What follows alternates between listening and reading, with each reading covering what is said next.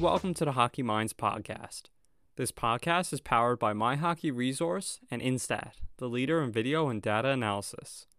Instat Hockey supports all levels of our game worldwide with video breakdowns and/or scouting services.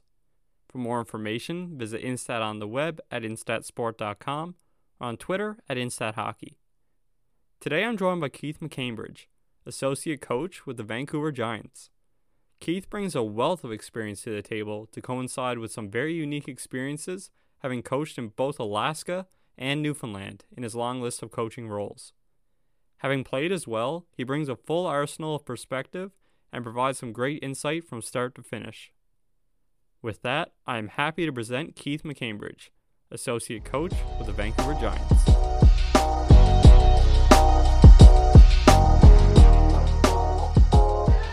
Lately, you've heard us talk about DraftKings, the leader in daily fantasy sports, and how payday can come every day by entering their contests with huge cash prizes up for grabs. This week is jam-packed with action, ranging from basketball to golf, and DraftKings has plenty of ways for you to have a front row seat to all of the action. Making a lineup on DraftKings adds excitement to every night and is simple to do. Draft your lineup and feel the sweat like never before. Every moment means more with a DraftKings lineup on the line. It's simple. Each player has a salary associated with drafting them. Assemble a lineup of players while staying under the salary cap, and then sit back and watch your points pile up. DraftKings has paid out over $7 billion to users across all sports, and DraftKings is the leader in daily fantasy sports, so there is no better place to get in on all the action. Now that you know how to play, download the DraftKings app and sign up using code THPN. New users will get a free entry with their first deposit.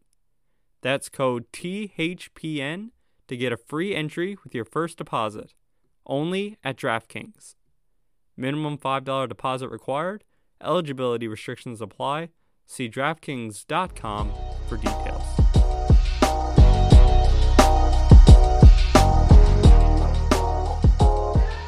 Today on the podcast, we're joined by Keith McCambridge, associate coach with the Vancouver Giants. Keith, thanks for joining the podcast.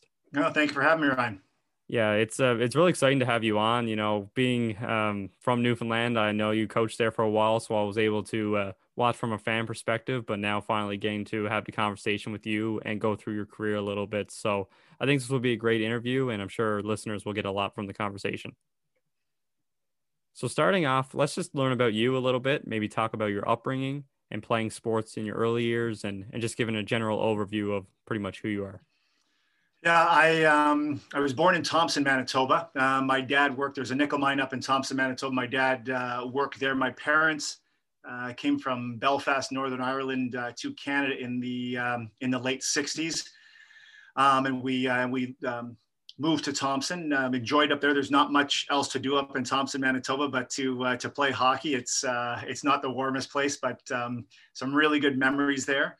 And then moved down to Winnipeg and played my minor hockey in Winnipeg and Selkirk, Manitoba, which is 45 minutes outside of Winnipeg. And had success there, learned a lot from different coaches, lots of good friends. My mom still lives in Selkirk, Manitoba. My wife is from Manitoba as well. We go back during the summer times, but played all my minor hockey between Selkirk and Winnipeg. And then back then you used to get listed to the Western Hockey League. So I was listed when I was 14 by the Swift Current Broncos to play for Swift Current. And it's interesting because back then when you're 14, they invite you to camp and you're going to training camp with guys that are, 19, 20 years old. They look like they got mustaches, they got full beards, and I'm just this punk 14-year-old kid trying to make an impression. But they were great learning experiences, and was able to eventually make the Swift Current Broncos. And then played with them for 4 years. We went to Memorial, won a Western Hockey League championship in 92, 93, and went to the Memorial Cup in Sault Ste. Marie in that year, obviously. Lost, Sioux ended up winning it that year. And then my last year in junior, I was traded to the Kamloops Blazers. They were hosting the Memorial Cup that year. That was 95. And we played the Brandon Wheat Kings in the WHL final. We won, so they got the automatic buy-in, but we ended up winning the Memorial Cup, which was really special. It's a really hard cup to win, but a great memory. And we had a pretty good team. We had, players like Darcy Tucker, Nolan Baumgardner, Jason Strudwick, Jerome McGinley, Shane Doan, Nat Domicelli, a long list of players that obviously went on to real strong careers. So that was a real special moment to win that, when I finished up my junior hockey career. Yeah, it's an outstanding story to hear about, and definitely being a 14-year-old being thrown into that situation, it could be a lot of nerves in play. And like you say, you're just trying to make an impression, and you got guys that are 19, 20-year-old men pretty much at that point. So interesting to hear that, but maybe let's go into the Memorial Cup just a little bit more. I know you've had 2 chances and obviously won the second one. Just kind of give a general sense of, first time going in, what the feeling was going into that tournament, and then maybe how that first experience helped you change your approach the second time and what made that a successful run. Yeah, it's first off, the pressure of with being the host team. So obviously we're in front of our home crowd, so there was pressure there. And Kamloops, the Blazers back then in the 90s, where it was expected to win championships. That was the 3rd Memorial Cup in 4 years that they had won in that organization. So there's always going to be, a lot of spotlight on the organization, individuals, but that was something as a young man that was something that you learn from in a good way. And then being able to take the, what we had going with Swift Current there, with the experiences of losing the Memorial Cup. You always are able to take steps to better yourself, to learn from those experiences. And that was something that I was able to help with the Blazers as well. So we played Detroit in the finals. I believe we beat them. The score was 9-1. Paul Maurice was the coach of the Detroit team. And then they had Berard was on that team. And then our head coach was Don Hay. But one thing, and I'm looking forward to be able to translate that to help some of these players in the Western Hockey League, is just how hard it is to win a championship, how hard it is from the start of a normal season to get to that cup in May, and the grind that takes place, and the ups and downs, and the learning curve that takes place for these young men. So it was again, something at the time, you're in it, you're young, you're enjoying it. But when you look back, it was pretty impressive, that group, to be able to win that many Memorial Cups. And I was fortunate to be a part of it. Definitely. And something to look back on for the rest of your life. And continuing on with your playing career, you'd have some more experiences at the AHL level and a couple of different teams there. Just walk us through your time at that next stage of your playing career, and maybe just touch on some of the experiences that you were able to have. So then I was drafted by the Calgary Flames, which was cool, being drafted by a Canadian team, because I'm a proud Canadian. So that was really neat. Calgary at the time they won the Stanley Cup in '89. I was drafted in '95, so a lot of good players in their lineup. But signed my first pro contract. Their farm team was in St. John, New Brunswick. So went there, spent 3 years in St. John. Great group of young prospects that we had there. Enjoyed the experience. It was my first time living out in the Maritimes, which was really neat. As you know, Ryan, back then, all the teams were out there. They had PI, had Ottawa's team. Fredericton had the Montreal Canadiens team. Cape Breton was Edmonton. St. John's was the Maple Leafs, obviously. So there was lots of, everything was in that area, which was nice travel-wise. But played 3 years with Calgary's farm team. And then I signed in the International Hockey League, which was a rival development league with the American League at the time. This would have been mid to late 90s. So they were competing for NHL prospects to be able to develop them in that league. So signed with Vegas in the International League, which was a big adjustment, coming from a Canadian kid coming from New Brunswick to go to Las Vegas. But again, it was a real experienced group when you go to that league. And I remember my very first game, as a young defenseman, and I tried to play a physical game. And I remember running around and playing how I played in the American League. I was hitting people and cross-checking people and playing tough that way. And I remember it was a lot of the guys coming back into their NHL careers in the IHL. I remember can't remember who it was, but a big tough guy coming up to me and said, "Hey, kid, take it easy out here. Stop running around out here. This ain't the American League anymore. So, but it was, Vegas was really unique because you got a lot of guys, NHL players that were, had contract disputes and they needed a place to stay in shape and play. So they would go there. So you got to meet lots of different NHL guys that you're able to observe and watch in practice. Peter Nedved was one, for example, to see how he prepares, the skill set he has. But that was a lot of fun. And then when I was there, I got traded to the Long Beach Ice Dogs, which was LA's farm team at the time. And I remember Bob Bourne was my coach, the old Islanders legend. And Bob called me in and he said, "Keith, I got good news and bad news for you. What do you want? What do you want first?" I said, "Well, I'll take the bad news." And he said, "Well, we just traded you to Long Beach." I said, "Okay, what's the good news?" He said, "Well, you just jumped 40 points in the standings." So I guess it was a give and take. So went to Long Beach. And that was, again, a really good group of players, obviously a little better record with the success they were having during the season. But it was enjoyable because, you came to the rink, you played hockey, but also, you guys would ride their bikes to the rink. Guys would meet for a bite to eat, down by the boardwalk in after practice. So that was a good experience. And then from there, I ended up, I earned a contract with the Bruins. So I signed a contract with the Boston Bruins and then went to their training camp the following year. Yeah, it's quite a path and a lot of different stops there, but it's interesting to hear, you're able to go to a place like St. John and experience the AHL there, and then also Vegas and Long Beach and all these different stops. And, that's the nature of hockey. A lot of times you have to move a lot and take the roles and positions that come to you and presented to you. But great to hear that you had positive experiences throughout and were able to enjoy your time in these various cities. Yeah, it was definitely lots of positive experiences. And one of the things that I was really fortunate that happened, and not on purpose, was I was able to play for a lot of really good coaches.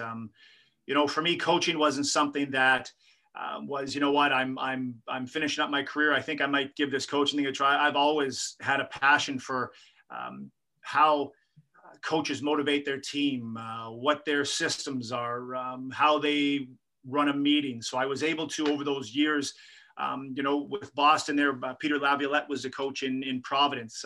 Bill Armstrong was also the assistant coach, who's now the GM with Phoenix Coyotes in Providence. Scott Gordon was the assistant coach who was an Islanders head coach and is now in Lehigh Valley. I still keep in touch. He was a coach there in Providence. I had Randy Carlisle in Manitoba to learn from him as well. Todd McClellan when I was with Houston's farm team in Houston. And lots of good coaches that I was fortunate enough to be able to learn from as a player. And then I was lucky in my coaching career to work for some amazing coaches as well. I had an opportunity to work with Scott Arniel, who's now with the Washington Capitals, Claude Noel, who we know coached the Winnipeg Jets, a real passionate coach. So I've had a chance to learn along the way in this hockey journey, whether it's in a plane, wearing your equipment on the ice, or whether it's, standing on the bench with one of these excellent coaches as well. Definitely. And, for you, you also had an interesting stage there where you were actually able to do both as a player, assistant coach. And during that time, you were able to captain the team to the Kelly Cup. Maybe give us the inside look on that season and just all the emotions and the process of, going throughout that season and being successful. Yeah, well, it's kind of like the movie Slapshot, where you see the player assistant stand up there, but he doesn't tell you to put the foil on, that kind of thing. But it is different to stand in front of your teammates that you're going over the boards with and battling with, and you're standing up there drawing up different systems or what's going on during the game, trying to make adjustments. But it was a great learning experience. But yes, I got a call in 2003, would have been 2003, where I got a phone call from Davis Payne, another excellent coach. He's an assistant with the Ottawa Senators now, called to see if I wanted to be interested in being a player assistant coach up in Alaska. And I remember getting out the phone at the time, and me and my wife, we just got married. And I remember getting off the phone and saying, "Gee, somebody called from Alaska. You Alaska?" Like, we're like, "Oh my God," we're from Manitoba, so we're used to cold weather, but we're like, Alaska, that's a long way away. We think, like everybody else, it's going to be igloos and polar bears and moose running around the streets, and it's going to be this barren wasteland. But we accepted the job. And we went up there and we loved it. It was, Anchorage is a city of 280,000 people. They love their hockey up there. We sold out pretty much. We set a record for selling out games, much like in St. John's.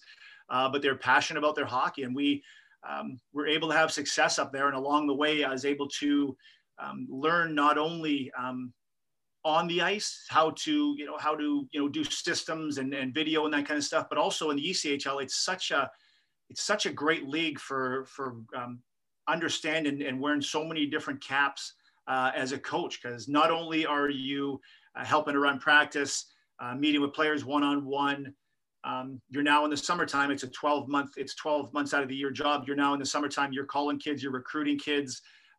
You're up at the main office. You're figuring out how to run a photocopy machine.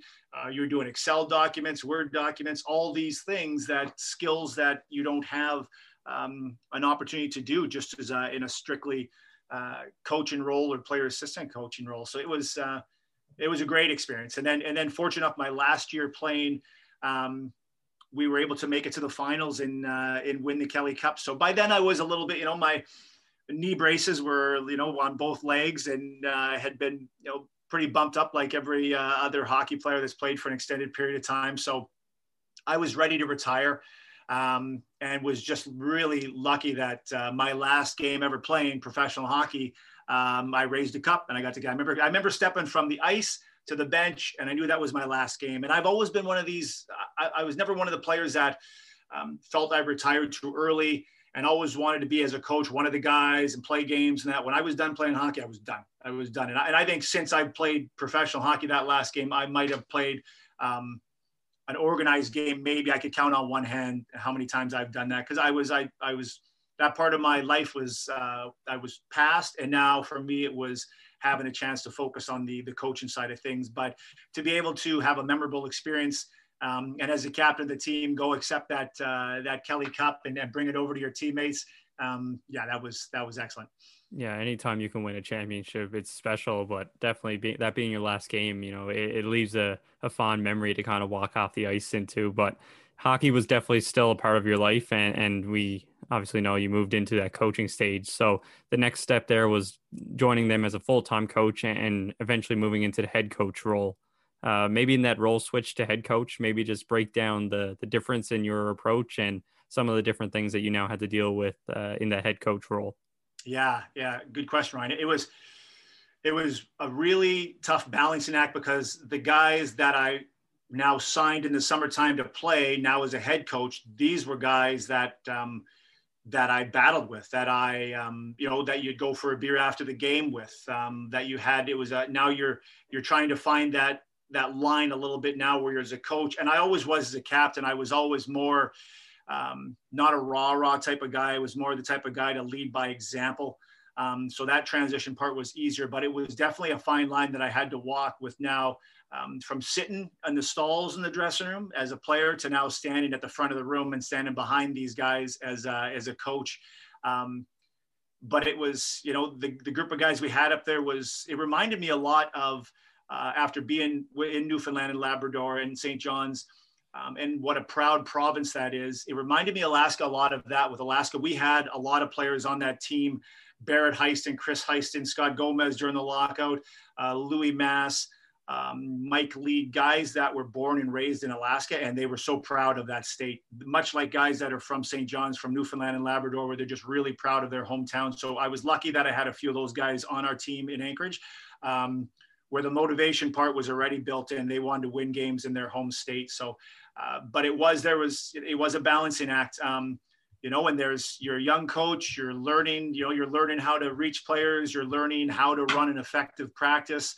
And on top of it, our NHL affiliate was St. Louis. So we had NHL players. Ryan Reeves was on that team up there. We had players that were trying to make it to the NHL. So we had to develop as well. So just lots of good learning experiences. Some, made good decisions, some decisions that you learned from mistakes made. But all in all, it was, again, the last year there, we went to the Kelly Cup finals, and took South Carolina was the team we played in the finals. So just a little bit of travel between Anchorage and South Carolina for that Kelly Cup finals. But Jared Bednar was the head coach of South Carolina.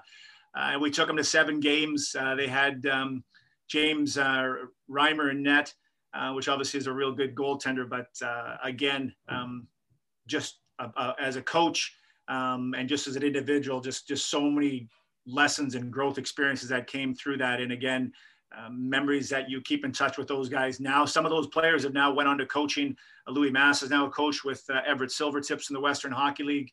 And we actually had an alumni game. They put together an alumni game in the last November, which for the first time I had time off. So I was able to fly up there and attend it, but it was 2 games and it was sold out.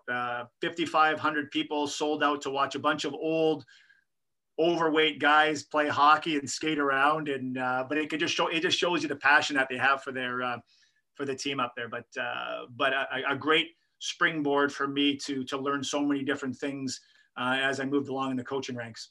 Yeah, for sure. And one of those points that like you made there is just about the passion for the players in that area. And anytime you're involved in your home team, there's that added, motivation to do well and grow in the game and have success on the ice and all those things. So for you, the next move was to the AHL and going back to Manitoba in your home area.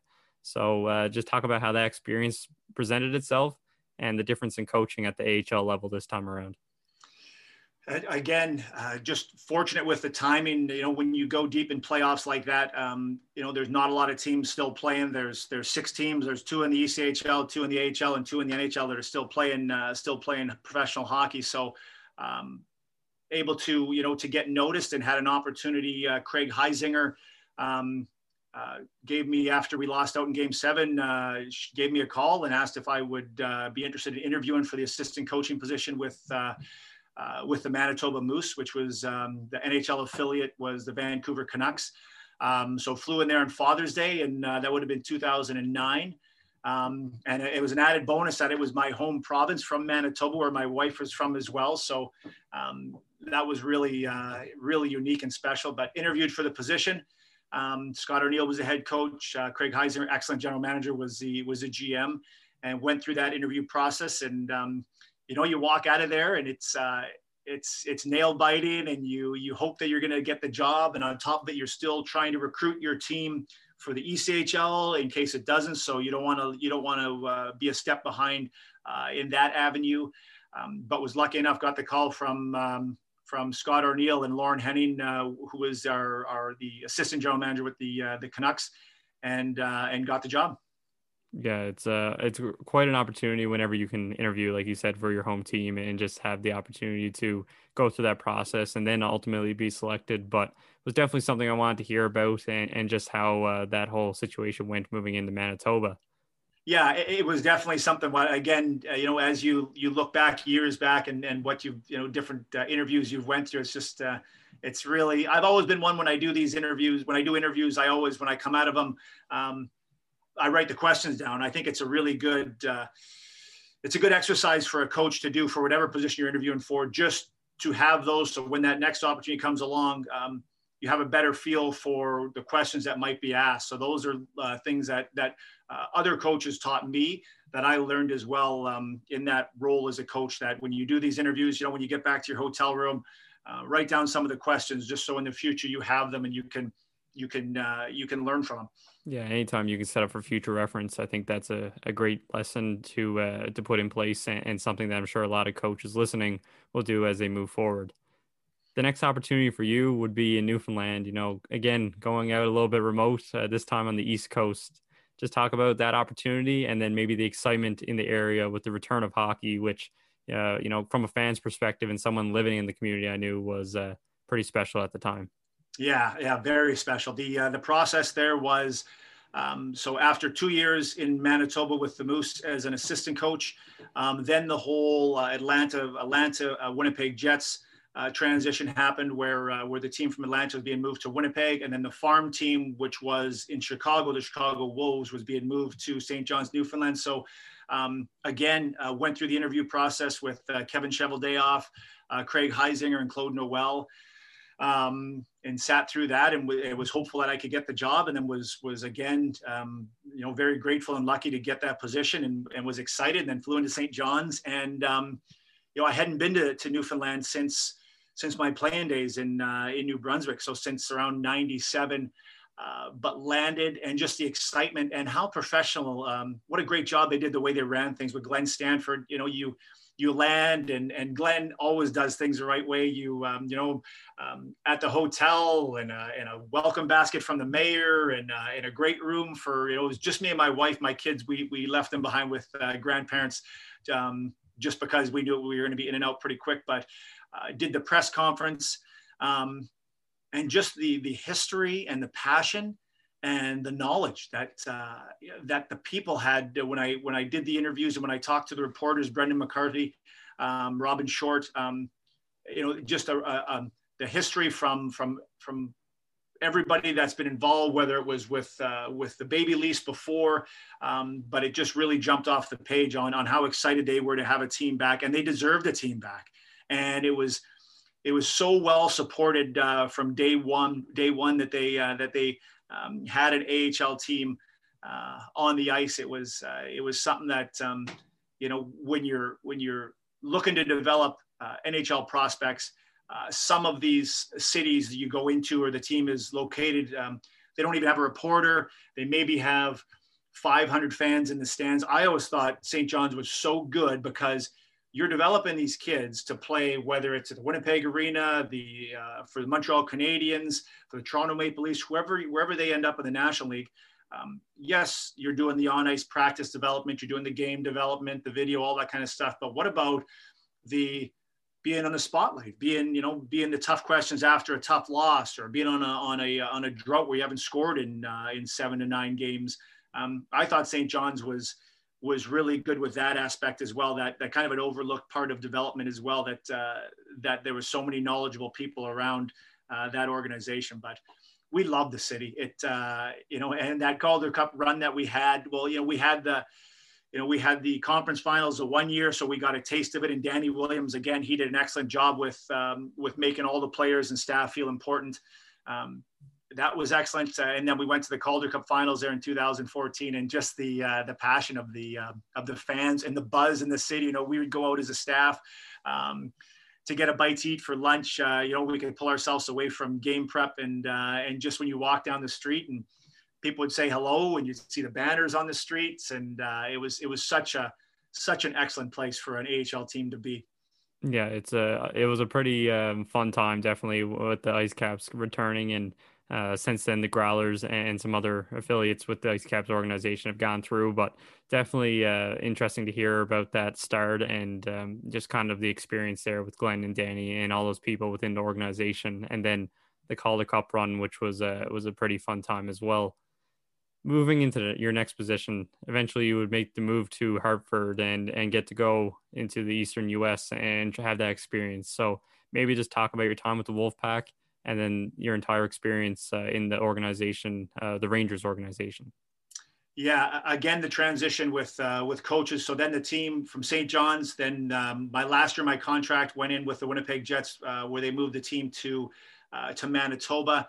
But my contract wasn't renewed. So then that summer, I was looking for a new position. And I remember that was the first time as a coach that I hadn't been renewed, that I've with an organization. So it was an interesting learning curve. And I remember calling a friend of mine. He scouted with the St. Louis Blues at the time, and talking to him. He's like, "Okay, good. You've been fired. That's good." And I remember thinking, I'm like, what the heck, you SOB? You can't say that. But he goes, "Okay, it's official. You're officially a head coach now. You've been fired." So those are all steps when you decide that you want to take this path in coaching, whether it's assistant coach or head coach. These are all parts of it, and you have to be aware of that when you say, you know what, I'm going to pursue my dream of trying to get to the National Hockey League in a coaching role. Then you have to ask yourself if you're willing, and you have to ask your significant other if they're willing. There's going to be moves, there's going to be adversity, there's going to be hard times. And you have to be willing to go through that. And probably just as importantly, if not more important, you have to learn from those experiences, Ryan. You have to always have a growth mindset where you're trying to get better. You're trying to improve your craft as a coach. And that was one of those experiences where I was able to have some time to reflect and have some time to get to work on myself and get better as a coach and learn from the things that I liked in the past X amount of years, and things that I felt, if I had to do that again, I would do it differently. So that was such a great growth experience. As tough as it was going through, it was great. And then I had now I was looking for where was my next coaching opportunity going to be, and had an opportunity to go to the draft and interview with St. Louis because there was that connection that I knew from the past with Alaska. Interviewed for the head job with the Chicago Wolves, and then that went to Berube, and then ended up getting called back and getting interviewed for the assistant position with the Wolves, and to be Craig Berube's assistant coach. So I flew to St. Louis and met him. Had a chance to meet the staff there. Ken Hitchcock was there at the time. Mike Yeo was there at the time. Doug Armstrong. So that was a great, even just a chance to, they were busy with free agent signings, and sitting in the coach's office with Mike Yeo and Ken Hitchcock and Craig Berube, and just talking hockey for the day, from everything from what's your favorite book to what's system-wise, was a great experience. But at the same time, I got a call from the New York Rangers. They were looking for an assistant coach as well at that moment. So it was between two, and I knew that there was, knowing the game of hockey and being in it for X amount of years, then Daryl Sador was also up for that assistant job with the Chicago Wolves, and I knew Mike Yeo was going to be the eventual coach of the St. Louis Blues. So there was a connection that, if I was a betting man, I would have thought that Daryl Sador would have got that assistant job over me. So I had to make a decision whether to go with the Rangers or whether to see if I was going to get the St. Louis one. So I decided to go with with New York and Hartford, and enjoyed my time. First year again. Now I had a chance as an assistant coach, stepped back to have more one-on-one development time with players, to work on skill drills before and after practice, to take my experiences from some of these young men that have had success and made it to the NHL, and try to help the Rangers prospects now. And I enjoyed that, because quite honestly, there's less pressure on you. You're not dealing with 23 people or 23 individuals. You're now dealing one-on-one, and you're 6 or 7 defensemen that you're working with as well. So I enjoyed that year. It was a lot of fun. Ken Junander was the head coach. I'd played against Ken in the past when he was with Hartford and I was with Providence. So it was an enjoyable year. And then unfortunately, again, in the game of hockey, Ken didn't get renewed. And then I interviewed for that position with Scott Gorton and Chris Drury at the time, and was, again, real excited and lucky enough to get the position as head coach with the Wolfpack. It's just a unique experience to hear about, because like you said, you had other positions that you were interviewing for, and sometimes tough decisions have to be made. And, a lot of people will think it's simple as you interview for this job and you move into this position. But, the reality is, when you go through an off season around the draft, there's so many different teams looking for positions, and you might have 10 different conversations before you find the one that works for you. But was always interested in hearing about Hartford and kind of being a different area. And then obviously moving into that assistant role again. And like you said, having that ability to work one-on-one and with the smaller group as a defensive coach, it just changes the perspective and the role, and, can allow you to build your skill set there, but also take what you learned as a head coach and bring it into the assistant coach role, which every organization definitely values. Yeah, I agree. And I think also, I think it's important that you gain as a coach over the years, knowledge is important. But it's also having the ability to apply the knowledge that you've gained over the years of coaching into your profession, into helping players, improve their games, and overall helping your team that you're coaching win hockey games also. So Hartford was, it's again, you're close to New York City, you're close to Boston. The travel is, everything's pretty close here as well. But then the 2 years as a head coach in Hartford again was now you're having a chance to see, I saw how the Winnipeg Jets ran things, and now you're having a chance to see how the New York Rangers run things, and different aspects and different ways that they develop, and different ways that Winnipeg develops. So that was real excellent also to step back and kind of see how both teams look at their prospects and how they look to get the most out of each of those players. So I love the group that we had here. The first year, we went through a lot of transition, a lot of call-ups. We set a record for the most amount of games played by a Hartford Wolfpack players for the New York Rangers. So we had lots of call-ups going back and forth. But I really enjoyed the group both years here. We were young, which I was used to from Winnipeg. Winnipeg in the back half of my coaching career there was in that developmental phase where we had 18, 19-year-old, 20-year-old guys that were, that they were working on in the pipeline for development. And then the same with New York, where they were in that same position on their development curve where the big club wasn't making pushes anymore for winning the Stanley Cup. They were now looking to kind of rebuild and get their young players coming up through the American Hockey League. So, it was nice also, which helped me transition, going into this next position in junior hockey where, again, with the Rangers, young guys like Philip Hedl, who was 17 at the time, Elias Anderson, 17. So you're dealing with a little bit of a younger athlete than you're usually compared to seeing in the American League of your usual 24, 25-year-old men. Yeah, and a great transition there, working with those young players and learning how to develop players at that age and understanding what it takes to be successful with the AHL role. You now move into the WHL with the Vancouver Giants. Talk about what you're looking forward to in that upcoming role, and just talk about the WHL season and what your approach is going to be moving through this season. Yeah, I'm looking forward to the different challenge for sure.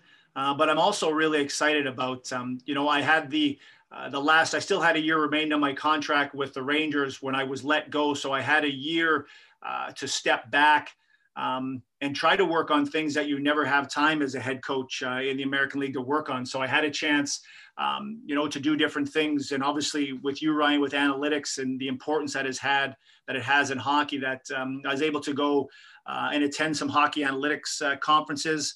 I was able to, in a location here, drive to Bridgeport, which is 45 minutes away, and sit in the stands and watch some games. Springfield, the same, watch some games. I believe today's athletes, it changes every year. It's not a 20-year change. It changes every single year on how to reach each of these individuals. And I had an opportunity to, take a positive psychology course and learn more about that side of how the athlete's mind works, how the human mind works. And when that opportunity comes about, that a player's confidence is down, he doesn't feel good about himself. I wanted to have a little bit of training in that area where I can now help these young men with stuff that I took from that course as well. So I wanted to use the time to really look at different things and work on yourself. It's important in coaching. We're really busy, our heads down, we're facing our computer, we're meeting with players, we're talking with management, we're working on different things, but it's also important when you have time, whether it's the off season, to work on yourself, the chance to attend different conferences, the chance to reach out to other coaches and just talk systems, especially in the world we live in today with Zoom. I think that is something that I've learned, where when I was a younger coach, my head was down, I was working, it was 24/7, and it still is like that for all of us that coach, but you also have to take some time to step back and say, okay, where are some things that I can learn about different areas here that are going on in the world around me in this game of hockey. So that was a big part. And on top of it, I had a chance to see my kids. I coached in Alaska. I was up in Alaska for 6 years. So you could imagine what the travel was like up in Alaska. We were gone for 2-3 weeks at a time. I remember one time we couldn't fly home because there was a volcano in Alaska. So no flights were coming in and out. So we had to stay on the road for like a month. And then the same with when I was in St. John's, we had long trips. So it really gave me a chance during dinner, instead of sitting during dinner. And you guys know, we all know as coaches, you're thinking about the power play, the penalty kill, and geez, how come so-and-so wasn't working hard in practice? It gave me a chance to be present with my family. My daughter's 17, she'll be 18 here soon, and my son's 14. So I really enjoyed the year just to reconnect with them and for them to get to know their dad. And that also has been a real benefit to me, because now that I'm going to junior hockey and working with teenagers now, I have teenagers at home. So I see the pressures of Snapchat and Instagram and well, Twitter's for us older people now, but TikTok. So I'm able to see firsthand what these kids go through and what their attention span is. So I'm looking forward to the challenge of going to junior hockey, working with a different athlete. Even just in this short time, having a chance to do some one-on-one meetings with players and Zoom calls with players as a group, and how excited they are to learn. They're like, oh my God, thank you for that video. That was so, they want to get better. They want to, whether it's get drafted or get signed or just enjoy the experience of junior hockey. It's been nice to have a chance to see how these guys click. And it's going to be a different challenge for me. The American League to junior is going to be different, but it's something that I'm looking forward to, and something that I really felt was an avenue that I wanted to go down to. So we're just hopeful that we can all get started and have a chance to really dig in. Definitely. I think anytime you get a new challenge, it's something that will motivate you and excite you. Anytime you're in a situation like that, it's something you should go for. And a lot of the conversation there was just dealing with junior players and working with those as opposed to players in the AHL. And there's such a difference in those two leagues as we broke down there. But another question I wanted to ask is about the ECHL and AHL. They're definitely both professional leagues. A lot of times the players are interlocking, but if you look at the two leagues, they're definitely at different stages in the development curve and things along those lines. So maybe just talk about the difference in coaching between the ECHL and the AHL, and just the difference in the game and maybe the styles, even if you could get into that area. Yeah, I've always thought between the ECHL and AHL that the difference in the players is probably 3 inches and maybe 15 pounds. Like it really is. There's so many good players that are in the ECHL and have come through the ECHL. So that's always the feeling on that side with systems and that. For me, it's always been the same. I've always been, and every coach, you can, when you watch teams play, they're well structured. The players don't move away from home or move their families to be in the ECHL to just go through the motions and not be serious about the game of hockey. They're highly motivated players. And I always thought there were a lot of good coaches that have come through that level as well. And quite honestly, when I'm in that position to look, when I'm hiring people, I love the fact that coaches come through the ECHL, because you know what? I know the firsthand that they've paid their dues, that they're not guys that are going to sit on their hands. They're doers. They're guys, if you give them a task, they're doing that task because they know the ECHL and everything it entails, from the salary cap to the video to everything. It's so encompassing. So I know when you're looking to hire assistant coaches or other guys to work with, ECHL is a great route to get those other coaches from. But the difference between both leagues, I would say probably more so when you're in the ECHL, in my situation, Alaska, I was coach, I was general manager. I had both positions. So you're able to take your philosophies and style of play that you like and the type of player you like and go out and find them and go out and recruit them. And in your mind, you have your ghost roster and the type of team you want to play, and you can go and pursue those kind of pieces and check them off on your board as you sign your number one center, your number one defenseman, your goaltender.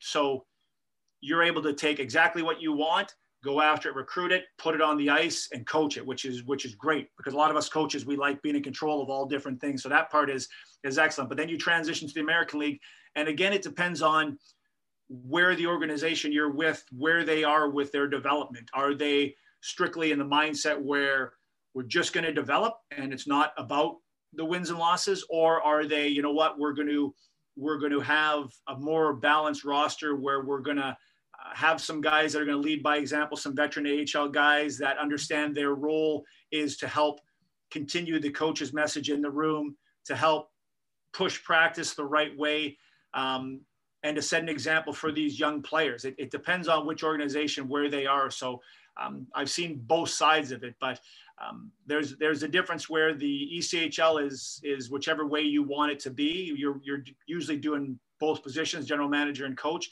compared to now the AHL is depending on where that NHL organization is, that you're approach to the game and what you're looking for day to day is based on what they want, what your bosses want.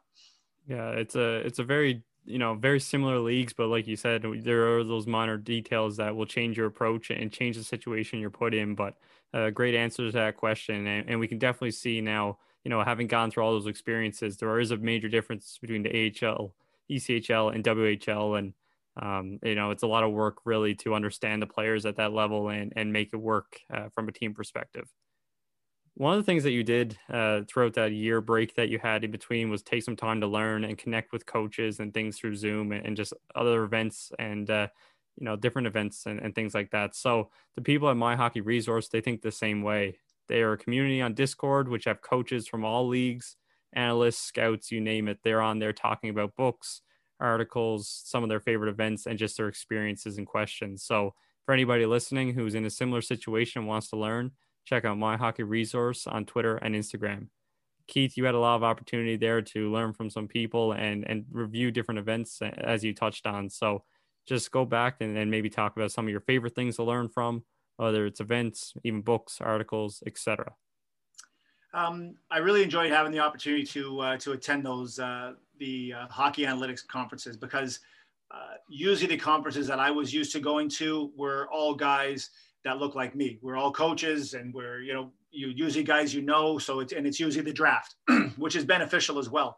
But I had a chance to attend the analytics one and just hearing how much work goes on behind the scenes, the formulas that people have to put together, the coding they have to put together to have the information and to relay it to management or coaching staff was eye-opening for me. And also, the skill set on being able to, as being in analytics and tracking data, being able to take that information and sit down with the head coach and general manager and say, hey, this is what I'm seeing, and being able to sell it to the coaching staff and general manager the same way, which I thought was real important, is you have to have that give and take relationship across the table. And it's the same it has to be the same on our side as coaches, that we have to have an open mind to say, hey, we've hired this gentleman or this lady to be in this position and she's an expert. Let's listen to the information she has, because in my experience, the more information, the better. But I also believe it's important for clarity. So if you can sit down, or you need to sit down at the beginning of the year with your analytics staff and your coaching staff and general manager and say, hey, this is our roster. This is what's important to us. We feel that, shots from the slot is important. Recoveries are important. Entries with the puck, without the puck is important. All different things that you need to get rid of all the extra noise and focus on what you want as an organization to focus on, which you obviously know that, Ryan. But other things that I enjoyed was the downtime. I like listening to podcasts and while I go for runs and that, the Way of Champions podcast is good. I enjoy podcasts like yourself and listen to other coaches, because there's always things you can learn and little things that guys say that really remind you of old experiences or put off a light bulb on something that interesting that you want to pursue. I had a chance to go to NCAA football coaches conference, which I wanted to see what difference the way they ran their meetings or how they ran their practices, or what what kind of verbiage they were using. And one of the things out of that was real interesting was just how much they protect their quarterback and different ways that they put their quarterback under pressure. So, that was a growing experience as well. The books that I liked, one that was really interesting, and it doesn't sound like it has anything to do with hockey, The Inner Game of Tennis. I don't know if you ever heard of that book. It's an old one.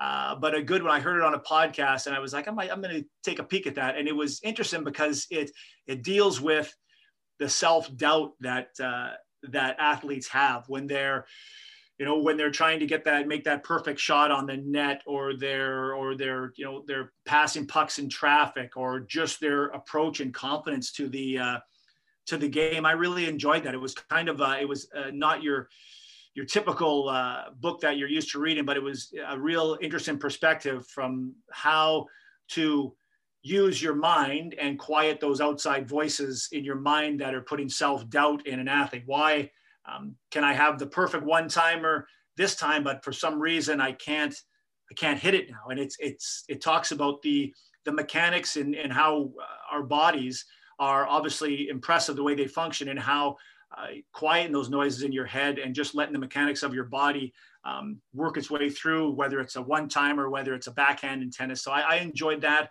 I like the some other books. I'm reading now. There's one that I like to sometimes get away a little bit. I read one on Matthew McConaughey, The Green Light. I thought that was kind of interesting. I heard him on a podcast, intrigued me on some stuff. Perseverance about Trestman there with Montreal was one that I thought was real interesting. He's been through so many different organizations as a coach. It's important. It's important to read in about hockey, obviously, guys, but it's also important to broaden your horizons and read things not only from different coaches in different sports, but different avenues of life. So you always have to be, you always have to be making sure that you're trying to get, you're trying to grow, you're trying to evolve as a coach. Yeah, and so many different books referenced there and conferences. And The Inner Game of Tennis is one that Jack Hand talked about a lot on in our interview. Oh, he did? And nice. we've had other guests talk about that. And the Mark Trestman one is one that interests me as well. But just goes to show that, once again, as I say on majority of these podcasts, it doesn't always have to be a hockey book. It doesn't even have to be a sports book. It can be something completely different that just interests you as a person and brings something back into your position. So a lot of great references there for sure. Throughout your career, you've had an opportunity to meet so many amazing people and work with various coaches and organizations, as we talked about before, as both a player and as a coach. A lot of times to be successful in these positions, it takes some form of mentorship or peer-to-peer mentorship and just people bouncing ideas off you on a daily basis. So talk about some of the mentors who have helped you get to where you are today, and what are some of the key lessons that they taught you collectively? Yeah, I would say my having a chance, and there's many that I've taken a little bit of something here or there or there for a phone call to ask a question to, but ones that jump to mind right away for me would be, Claude Noel has been an excellent resource for me. I worked with him for a couple of years. And then when he was the head coach with the Jets and I was in St. John's, we had lots of conversations about philosophies and ways to run a hockey team.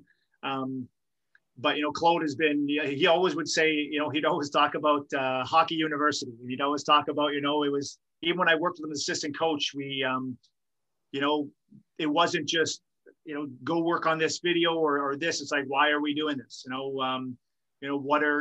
What's the purpose behind this? How are we going to, it wasn't at your level 1 or level 2 with reaching players in development. It was at level 7. And it was, at the time when you're working with someone, Claude was, he was a straight shooter, which is, I like people that are straight shooters, and he was demanding, but man, did I learn a lot from him. And we're still really good friends to this day. He's been, anytime I have a question or I just want to pick up the phone if I'm driving somewhere and give him a call and just talk about whether it's his wife, Linda, or his kids, or about my family or just about hockey, is just a really good man to pull information from, whether it's hockey or just life in general.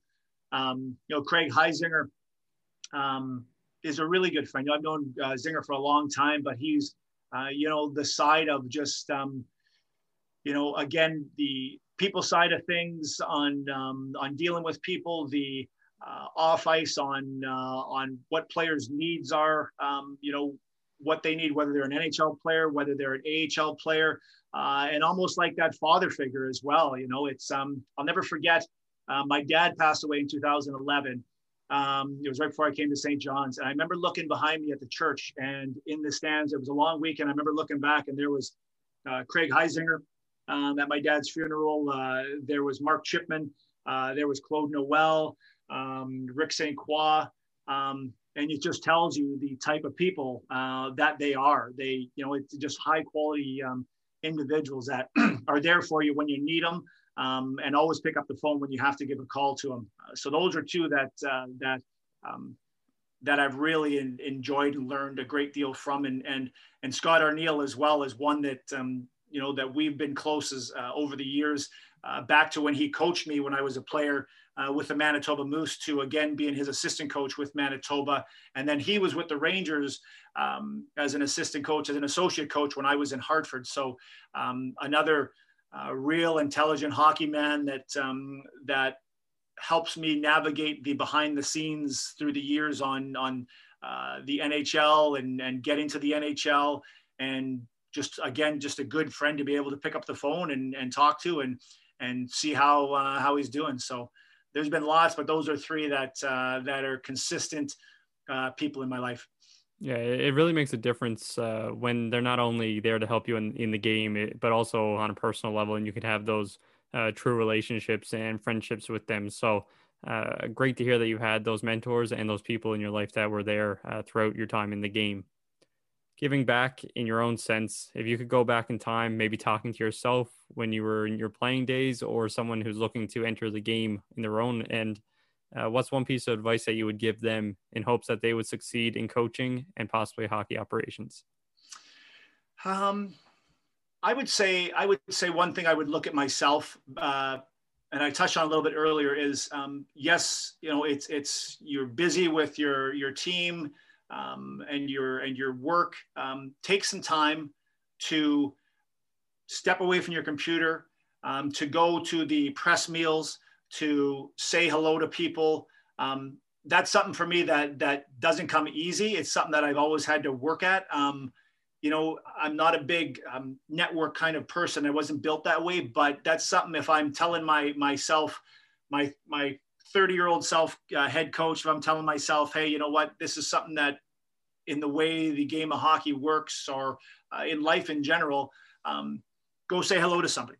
Go to a press meal for 5 minutes, whatever rink you're at. And you know what, you might run into somebody you used to play with. You might run into somebody that 5 years from now you made an impression on. Make those phone calls without bothering people too much, but just say hello to people and keep in touch with people over the years, and take time to build relationships, because it's important. It's all of us take a lot of pride in coaching and getting the best out of our athletes and being a good coach. But it's also important to have connections in the game, that when there is an opportunity, and the hockey world is real small, that person sitting across the table in an interview might say, you know what, I met so-and-so, I remember meeting Ryan at a press meal in Sarnia, and geez, he made a real good impression on me back then. So that's something that I would tell myself when I was younger that I needed to be better at, and something that I've worked on making sure I improve in that area. Yeah, I'm sure there's a lot of people that will think the same way, and it definitely isn't always the easiest, but if you continue to work at just being present in the moment and having those conversations, you never know what can come as a result. Keith, again, I just want to thank you for joining me today on the podcast. And we had a little bit of technical issues here with a snowstorm in St. John's, but luckily we were able to get through the conversation, and hopefully things continue to go well for you as you move into Vancouver. And I wish you all the best moving forward.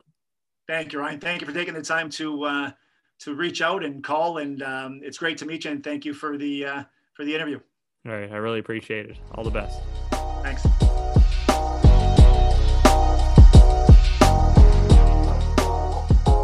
I'd like to once again thank Keith for coming on the podcast and giving us the background on his coaching career and sharing the lessons that he has learned throughout his time in the game. Keith is one of those hockey minds who takes something from each and every experience, and I have no doubt he'll be successful in his upcoming junior role. If you would like to get in touch with Keith to learn about his experiences, I encourage you to reach out to him directly or contact HockeyMindsPodcast@outlook.com, and I can help make that connection for you. Next on the podcast, I'll be joined by Roy Stasiak, Assistant General Manager and Head Scout with the Tri-City Americans.